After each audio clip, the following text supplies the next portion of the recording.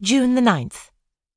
Life takes on entirely new aspect, owing to astonishing and unprecedented success of minute and unpretentious literary effort, published last December, and incredibly written by myself. Reactions of family and friends to this unforeseen state of affairs, most interesting and varied. Dear Vicky and Robin, more than appreciative, although not allowed to read book, and compare me variously to Shakespeare, Dickens, author of the Dr. Dolittle books, and writer referred to by Vicky as Lamb's Tales. Mademoiselle, who has read book, only says, "Ah, je m'en doutais bien," which makes me uneasy, although cannot exactly say why. Robert says very little indeed, but sits with copy of book for several evenings and turns over a page quite often. Eventually he shuts it and says, "Yes." I ask what he thinks of it, and after a long silence he says that it is funny, but does not look amused. Later he refers to financial situation, as well he may, since it has been exceedingly grave for some time past, and we agree that this ought to make a difference. Conversation is then diverted to merits or demerits of the dole, about which Robert feels strongly, and I try to be intelligent, but do not bring it off, and difficulty of obtaining satisfactory raspberries from old and inferior canes. June the 12th.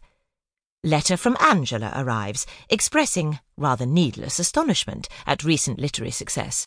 Also note from Aunt Gertrude, who says that she has not read my book and does not, as a rule, care about modern fiction, as nothing is left to the imagination.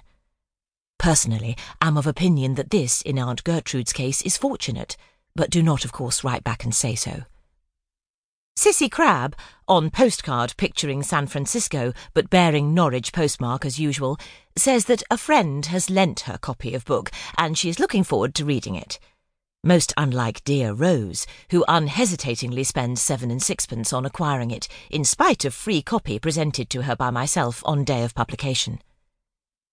Customary communication from bank, drawing my attention to a state of affairs which is only too well known to me already, enables me to write back in quite unwonted strain of optimism, assuring them that large cheque from publishers is hourly expected.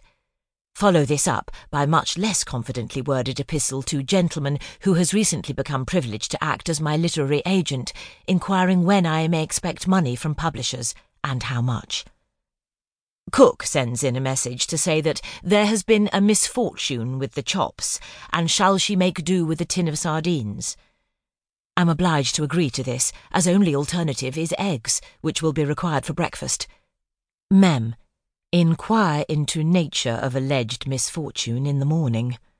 Second, and more straightforward, Mem.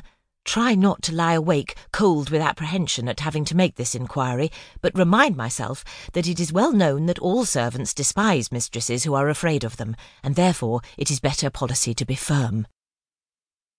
June the 14th. Note curious and rather disturbing tendency of everybody in the neighbourhood to suspect me of putting them into a book. Our vicar's wife, particularly eloquent about this, and assures me that she recognised every single character in previous literary effort. She adds that she has never had time to write a book herself, but has often thought that she would like to do so. Little things, she says, one here, another there, quaint sayings, such as she hears every day of her life as she pops round the parish. Cranford, she adds in conclusion. I say, yes, indeed, being unable to think of anything else, and we part. Later on, our vicar tells me that he likewise has never had time to write a book, but that if he did so, and put down some of his personal experiences, no one would ever believe them to be true. Truth, says our vicar, is stranger than fiction. Very singular speculations thus given rise to, as to nature of incredible experiences undergone by our vicar. Can he have been involved in long-ago crime passionnel, or taken part in a duel in distant student days when sent to acquire German at Heidelberg? Imagination, always so far in advance of reason or even propriety, carries me to further lengths, and obliges me to go upstairs and count laundry in order to change current of ideas. Vicky meets me on the stairs and says, with no preliminary, please can she go to school? Am unable to say either yes or no at this short notice, and merely look at her in silence. She adds a brief statement to the effect that Robin went to school when he was her age, and then continues on her way downstairs, singing something of which the words are inaudible and the tune unrecognisable, but which I have inward conviction that I should think entirely unsuitable. Am much exercised regarding question of school, and feel that as convinced feminist it is my duty to take seriously into consideration argument quoted above.